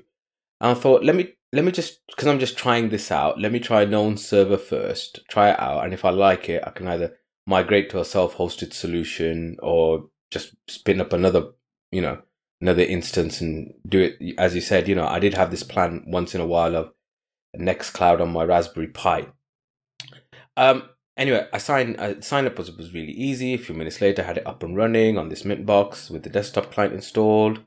So I thought I'll just put it on my other devices as well. Put it on my Android phone, no issues there. So next to put it on my main laptop, which is currently on Ubuntu 23.04. So when you go to get the Nextcloud desktop client, it's an app image. And I'm sure there's Flatpaks and snaps out there, but on the Mint machine, I'd been able to install the app image easily. Not so Ubuntu. It seemed I needed Fuse 3. I went to download from the repos. In installing it, I basically balked my system. No file manager, no Flatpak, and when I went to reboot, wouldn't boot. Brilliant. So I went back to this Mint box, only to find that my lovely wife had unplugged it earlier whilst I was updating it to do some hoovering. So now, it too doesn't boot. I have no idea actually how I'm going to participate today. I managed to get the Mint box working about 20 minutes before we got before the podcast started. Which now the interesting always do your new projects 20 minutes before the show. Yeah, exactly. So it wasn't really well organized, but it did actually make a point to me that if I did have, so I have got my Raspberry Pi in this room, and I have got as I said, if I was going to use it as a server, I'd be using it here. But if people come in and start unplugging and stuff like that, then without me even realizing, it's got to be put somewhere where it's easy to get or unplugged. You need to build your own UPS. But I think that will be it's, as you said, it's got to be somewhere where they're not going to unplug it by accident. Anyway, Or you could tell everybody don't unplug Yeah, it. as if anybody listens to me in this house, Or man. put it somewhere where you plug it in. You couldn't unplug my stuff if you wanted to with this desk sitting in front of it. Just put something big and heavy in front of it. Yeah. Sort Yeah, of. well, anyway, so I think that's what I'll do next. I'll actually set up the Nextcloud. I even bought a 128 gig memory stick specifically for the Pi 400 so that I could do that. I just never got around to doing it. See, we'll make this a project. We're gonna stand up tail scale in front of it. That way you can access it from outside of your house, and either that or a dynamic DNS. That way you've got your own host name that you can connect to it. Either way, is it easiest to use Ubuntu server and then snap install the Nextcloud? Is that the easiest way? Yeah, I mean, it's the easiest way, but it's not. It's if you're going to have all of your data on the exact same drive as the operating system, yeah, because it puts everything in /var/snap/nextcloud/snap/data or something like that. It's buried in your var directory, and you can do some trickery to put it somewhere else with some bind mounts or something like that, but it's a whole lot of messing about. You can install bare bones and just put in your own lamp stack. That's exactly what we use here on the show, is the bare bones lamp stack. It's a good learning process because it's similar to it's the same process you would use if you were going to install a WordPress instance, bare bones. The second easiest option is the Docker all-in-one image that is linked on the Nextcloud website, and that is pretty close. If you are familiar with and comfortable working with Docker, which I've said it before, it's worth learning. And actually, I think you get some performance benefits over the Snap by using the Docker version. Never used Docker before. Don't really have the ability to update. You guys say so many funny words. Anyway, I think I need to keep going on, isn't it, Moss? Okay. So Atypical Anaesthetist is my handle over across all the socials and stuff like that. And I still think it's a fantastic name. Of course, I am slightly biased when I say that. But even I have to admit that it's a bit hard to spell and often hard to say, especially if you not put your teeth in, Moss. And often too long for social media handles. So I'm thinking of a bit of a rebrand. A squared, A with the 2 above. Or maybe just, all spelled out, A squared. Alcoholics Anonymous. Good point. Good point. Back to the drawing board. But who writes a? Thank you for that, Moss. Or there's also the A.A that Alistair Crowley used, or Argentum something or other. But who writes A2 though? Nobody writes A2, do they? Alcoholics Anonymous do not call themselves A2, do they? A2 Brute? Yes, Brute. Okay, fine. Okay, while all these guys have been pissing on my parade, speaking of my Islamic lessons, I've actually completed a work with my teacher, which now gives me a chain of authority to teach that, going back to the 8th century, which I thought was a bit of an achievement, actually. I was quite impressed with myself then.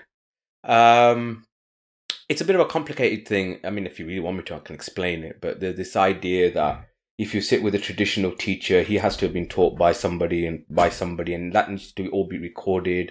And so you have this chain of authority going back. It's supposed to stop the kind of what we have nowadays, which is kind of internet shakes and stuff like that, TikTok influencers, lingual out all drift. Sorts of nonsense. Lingual drift. Say what? Lingual drift. Okay, I'm gonna have to Google that. Language. Don't worry about language changes over time. Yeah, language changes over time. True. And final thing. Had my 20th wedding anniversary, so I did something very predictable and bought my wife some jewelry, which always works. She was insistent on buying something for me, and she thought I'd want some tech, which I do, but I chop and change it so much with buying and selling. It didn't seem like a suitable type of gift. It was a 20th wedding anniversary. I want something to be a bit more permanent. So, in my younger days, I used to be into watches, before smartwatches were a thing, So she bought me my first Swiss watch. It's just a Tissot PRX Powermatic 80. Nothing too fancy, nothing like, thousands of pounds or dollars or whatever. But as I said, it's the first Swiss watch I've had. It feels more substantial than any tech that I might get, which I'll then just move on from very quickly. So that is my wanderings. And that is our wanderings.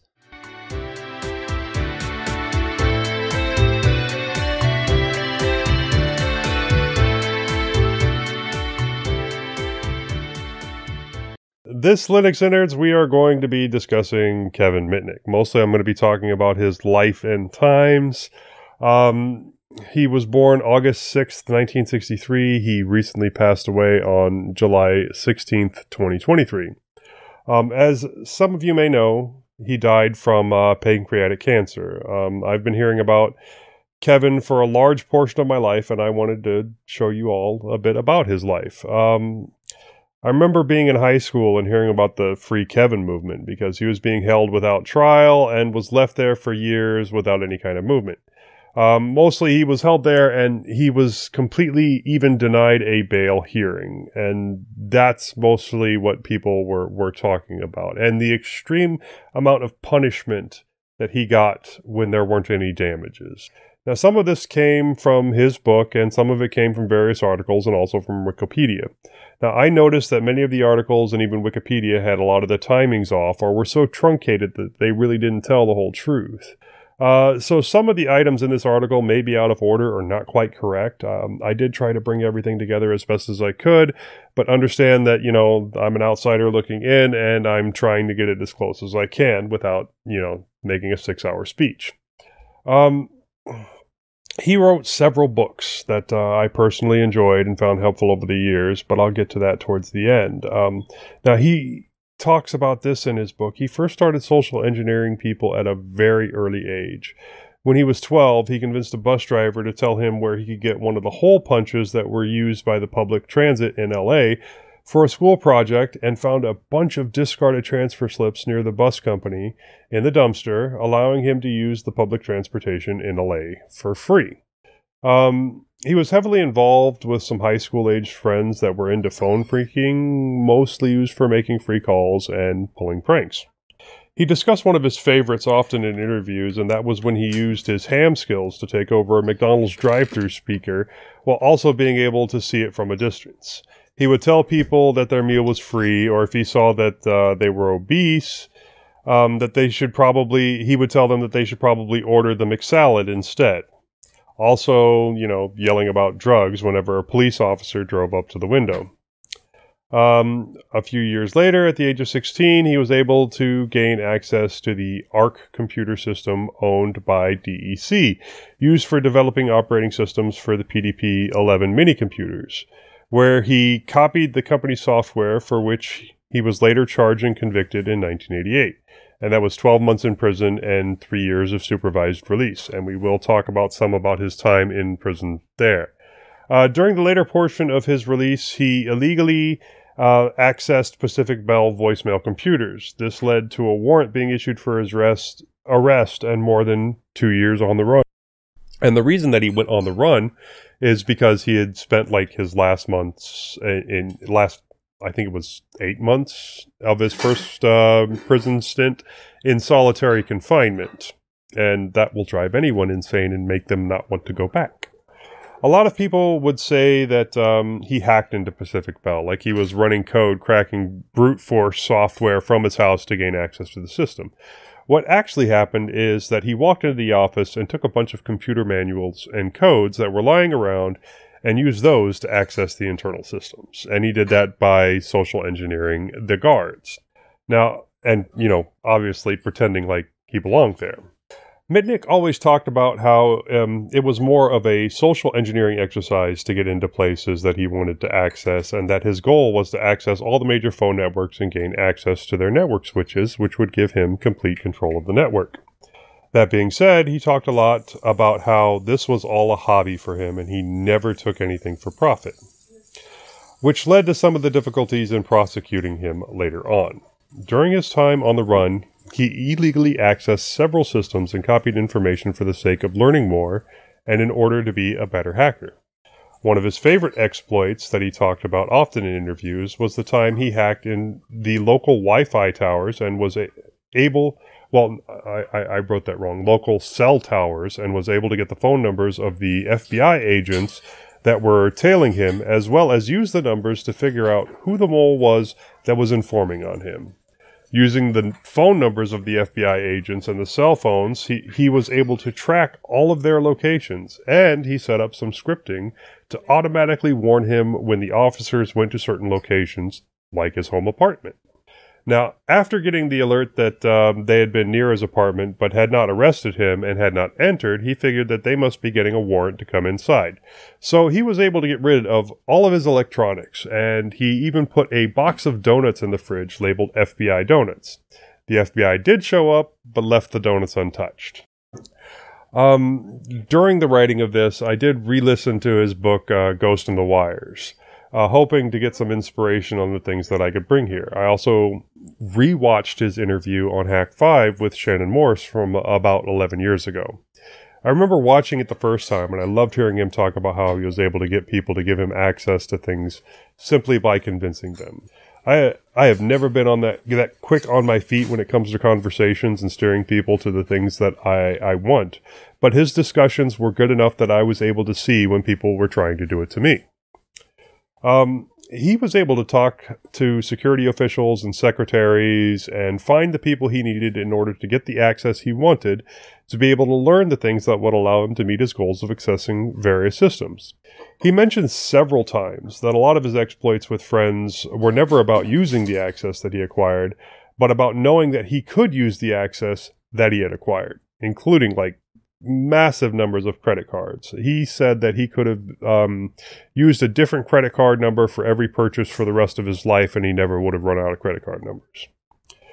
A lot of his phone phreaking skills came in handy during his time, as he was able to reroute numbers so that a call he made would look like it came from a local internal to the network, which would provide some level of assurance to the people that he was calling that he was legitimate.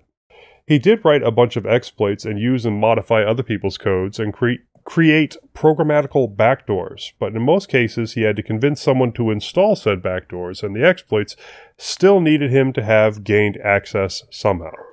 Remember some of this later when it comes time to talk about his security lectures and consultation. He used what he learned doing this to create methods that I still see on a daily basis to help improve security. He spent 2.5 years on the run. The first pseudonym that he used was Eric Weiss, which was the birth name of Harry Houdini as one of his identities. I found it interesting how he was able to make a new identity and get all the information for it multiple times. Just as an example, one of the techniques he used to avoid suspicion was to convince the DMV to give him a learner's permit, since that was less suspicious than just getting a driver's license or a replacement driver's license, and then take the refresher course, saying that he was just back from overseas, and then using the DMV loaner car to pass the test, thus acquiring a new driver's license under the new identity. It required a bit more work, but that was what would avoid suspicion.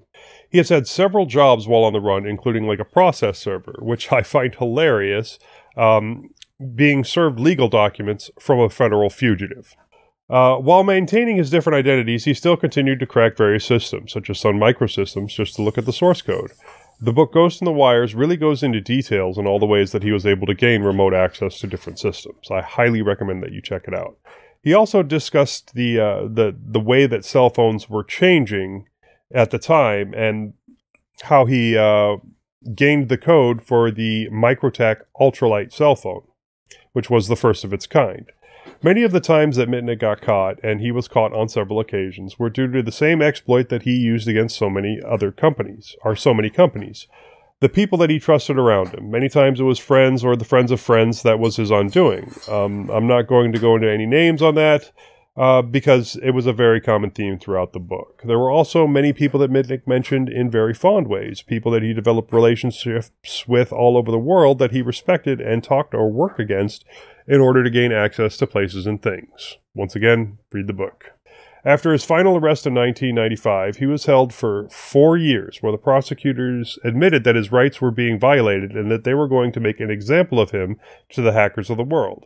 Many of his earlier crimes were not covered by any laws, and it was difficult to assess his current crimes due to the fact that there were no damages and no profit on his part. There were many claims against Mitnick that were false, such as him traveling to Israel and a couple of hacks that were done by friends of his that he got the blame for, such as hacking the federal government. Later, the prosecuting attorney would plead to the judge, now this is actually during his first time in jail, that if Mitnick had access to a touch-tone phone, that he could call NORAD and whistle into the phone and launch nukes, thus starting World War III. This accusation was enough to get him put into solitary confinement for 8 months until he was willing to sign a plea deal. What he found fun during that time was they limited his ability to call people to his mother, his aunt, his wife, and his lawyer, but only under supervision. But he was also only limited to making calls only during business hours when his wife was working. He found a way around this using a bit of phone phreaking. What he did was he started walking around with the long cord of the phone and then scratching his back on the phone itself. He then reached behind himself in front of the guard that was watching him and hung up the phone and knew that he had 18 seconds before the tone started. He would then surreptitiously continue to scratch behind himself while faking a continued conversation and dial behind his back to his wife's work number. And since it was a jail or a prison, all phone calls were collect, so he had to start out with a 0 and then dial the number. And would time his conversation, his fake conversation, so that the word Kevin would be the word spoken right after the operator said, "Whom should I say is calling?" Now, this worked for several weeks when he was approached by the staff at the prison and they asked him how he did it. He denied everything, even though they were recording all of his conversations, so they obviously knew that he had done something. Afterwards, they put his own phone into solitary and would only allow him to access the handset. This was actually, like I was saying, during his first time in prison. His second time, they started with him isolated and were able to use that to essentially coerce him. He was denied a bail hearing, which was the first time in history that happened. The people prosecuting him used that and told him that they would run him through every jurisdiction on every charge that they could and pursue the maximum sentence every time, where he would be continued to be held without bail for the entire duration.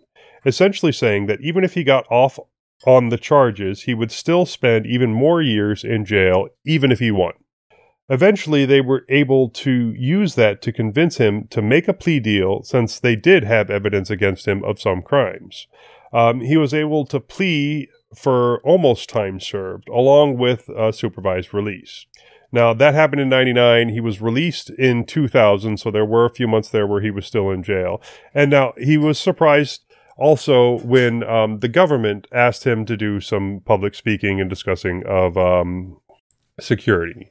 The time he was in prison, there were many protests and many people that showed support for him. Bumper stickers, t-shirts, protests, and even a banner in the sky that he could see from his cell. Somebody flying a plane dragging a banner. Now, all of them, it was Free Kevin.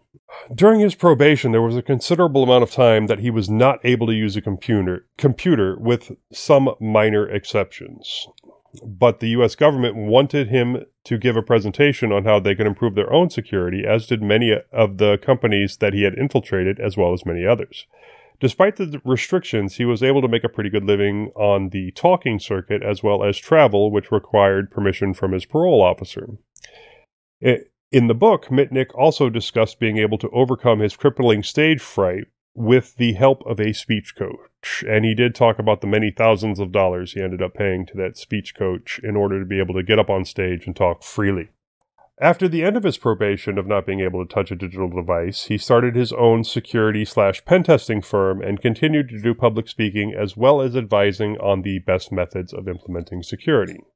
I remember listening to one of his transcribed talks about inoculating employees at large companies against the type of attacks that he used on a regular basis by providing training and also having the company send out phony emails and having the employees catch them and learn from them if they made a mistake. This practice is still very much in use at many companies, and I still see it used all the time now, especially, spear phishing, phishing attempts, and things like that. This gets people used to the idea of catching these things, and when a real one comes in, they are more likely to catch it and report it than they are to make a mistake. Now, he wrote or co-authored 4 separate books: The Art of Deception, The Art of Intrusion, Ghost in the Wires, and The Art of Invisibility. I've enjoyed 2 of these books, and we even reviewed one of those on the show and discussed the level of paranoia involved, and that was The Art of Invisibility that we discussed on the show. It was a good episode, and the books were extremely informative. One last thing that I do want to note, and it's kind of sad, is that Mitnick passed away at the age of 59 on July 16th, but he leaves behind a wife that was pregnant with their first child. Now, he battled pancreatic cancer for 14 months, so him and his wife had to know what they were getting into when she got pregnant. At 59 years old and 14 months, sometime 14 months ago, he found out that he had pancreatic cancer. So, and that's everything that I have written there. I kind of went through that a little bit faster than I thought I would, but did you guys want to add anything? Admittedly, I didn't know much about him, so this was really interesting. Yeah, this is very interesting for me as well. What do you think his impact, as it were, on computing and security was? Well, just him showing everyone, because there were even several times in several of the discussions that he did where he was able to show that it was social engineering that got him the most information or the most access. So showing that the weakest link in any computer system is actually the people involved in mm-hmm. that, and showing how to try and protect against that. That was important. I mean, yes, there were movies based on his exploits loosely, but think about the things that I've talked about here, and then think about the movie Hackers. The dumpster diving, the social engineering, the calling to get the dial-up number for the modem and things like that. So I would say that he had a pretty large impact on how we view security from a business standpoint. I think it's a positive thing. It's kind of cool that these companies set aside all their hubris to actually listen to this guy and take the things that he would tell them seriously in terms of how they could improve their security and any suggestions he might have for that. Because I mean, who would have a more valuable opinion than somebody like Mitnick when it comes to improving these things? Because he probably exploited things that they would have never even considered when they were building the system. Right.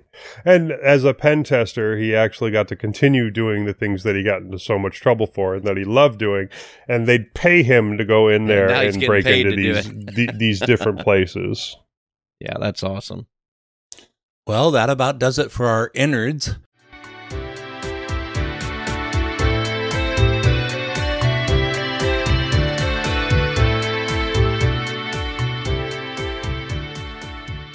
Why don't we move on to vibrations from the ether? Now, we did get one email for vibrations from the ether. It was specifically to me, and I thought about not including it in the show.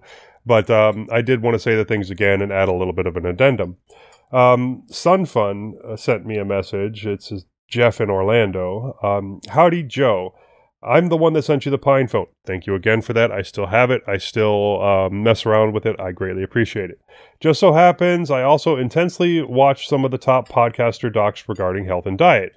You did not say what meds you were taking for weight loss. Was that Ozempic or the other equivalents? New findings with precautions and explanations as to why those meds are bad. Jeff in Orlando. I responded, phentermine. I refused the Ozempic because I did not want to contribute to the problems that people with diabetes have getting it. But yeah, I saw some of those studies as well where they were talking about Ozempic being like having really terrible side effects for some people. So it's definitely something you only want to take if, you actually have diabetes. But I also wanted to mention, Jeff, in Orlando, that sometime next year I'm supposed to be in the Orlando area. Now, I know that Orlando is a large place, but we do have time. I wouldn't mind trying to figure something out and seeing if we can hang out while I'm there. I don't have the exact dates yet. My friend has yet to tell me when they are getting married. And I would love to hang out with a listener. Just let me know. And that does it for our vibrations this episode. Housekeeping and announcements. Thank you for listening to this episode of Mintcast. If you see something you'd like to hear about, tell us. Send us email at mintcast@mintcast.org. Join us live on YouTube. Post at the Mintcast subreddit. Chat with us on Telegram and Discord, or post directly at https://mintcast.org. Our next episode will be 2 p.m. U.S. Central Time on Sunday, August 20th, 2023. We have a link in the show notes to get that converted to your time zone. Our next roundtable live stream is 2 p.m. U.S. Central Time on Saturday, August 12th, 2023. And there's a link in the show notes to get that converted to your time zone. Live stream information is at mintcast.org/livestream. Wrapping it up, where can we hear more from you, Joe? Well, I'm on a couple other podcasts. I'm on the Linux Link Tech Show, which is at tllts.org. I'm on the Linux Lugcast, which I did miss this last Friday, linuxlugcast.com. You can send me an email directly, jb@mintcast.org, or you can buy me a coffee on Ko-fi. Link in the show notes. Moss? I'm on Full Circle Weekly News, Distro Hoppers Digest. You can email me at bardmoss@pm.me. I'm on Mastodon as @Zyvala@hosttux.social. My other contact information can be found at itsmoss.com. Bill? Well, you can email me, bill@mintcast.org. I'm Bill_H on Discord. I'm at WCHauser3 at fosstodon.org on Mastodon.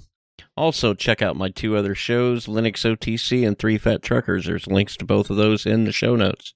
Majid? So, you can get a hold of me as by email, drmajid@mintcast.org. I'm at Atypical Doctor on Twitter, but I don't know for how long. I'm very much tempted to flee that sinking ship. You got to call it X now, not Twitter. It's X. Oh my God! As I said, I might well be off it. I'm Atypical Anesthetist on Instagram and Threads, and the Atypical Anesthetist podcast on Spotify. Before we leave, we want to make sure to acknowledge some of the people who make Mintcast possible. Bill for our audio editing. Archive.org for hosting our audio files. Hobstar for our logo. InitRD for the animated Discord logo. Londoner for our time syncs. Bill for hosting the server which runs our website maintenance, and the Nextcloud server on which we host our show notes and raw audio. And the Linux Mint development team for the fine distro we love to talk about. Thanks, Clem. Thanks, Clem. Thanks, Clem. And Co.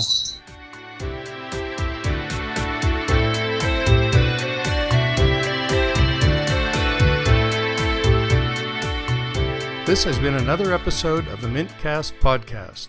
The show notes for this episode are at mintcast.org. You can send us email at mintcast@mintcast.org. You can find more information about Linux Mint at www.linuxmint.com. You can follow both Mintcast and Linux Mint on Twitter, @Mintcast and @Linux_Mint. Thanks to Mark Blasco at podcastthemes.com for our theme music, and thanks for listening to this episode of the